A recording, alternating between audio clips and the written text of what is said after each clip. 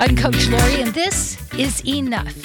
Enough about should. I know we've talked about this before. Should, need to, and must. Whenever we tell ourselves we should do this, then we're going to have a bad attitude about it because there's something in human nature that doesn't want to do what we should do. I was listening to a comedian, so funny, Dulce Sloan. She talks about living in New York and hating it. But the thing that really caught my ear was she said, especially during COVID, when they get on stage and the people are talking, they're loud because they haven't been able to be out. They're in an outdoor event and the cars are going by and all the other comedians get up and they're yelling, and the louder they yell, the louder people talk. But then when she got up there and people were still talking, she got quieter and quieter. You know why? Because we're adults and we don't want to be yelled at. We're adults and we don't want to be shoulded. How many times has something happened or you've even been excited about something, but you don't want to call your parent, your best friend, somebody that is going to should all over you?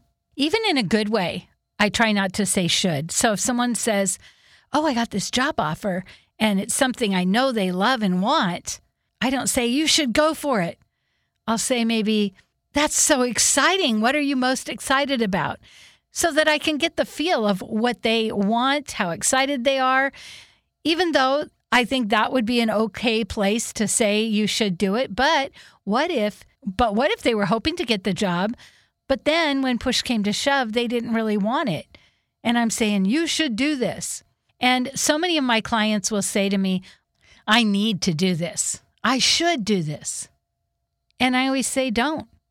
Until you can get to, I want to do this, or I will do this, don't do it.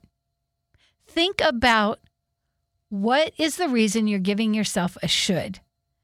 And if you're doing it because other people want you to, you want to check that until you can get to the place of, I want to do that.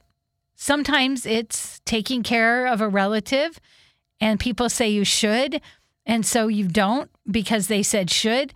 Then you look at the situation, you evaluate it for what you can do, what you want to do, what you're able to do. See, people will tell us we have to do things that really aren't in our wheelhouse or aren't our responsibility because they're shifting their responsibility to us. And some people just like to control and tell everybody what to do.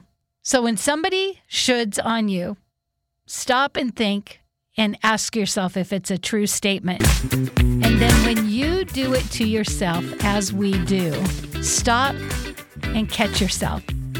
And just think through it. You're so smart. You know what I mean. Think through it. Figure out what's real and what you want to do in that situation. I am banning should.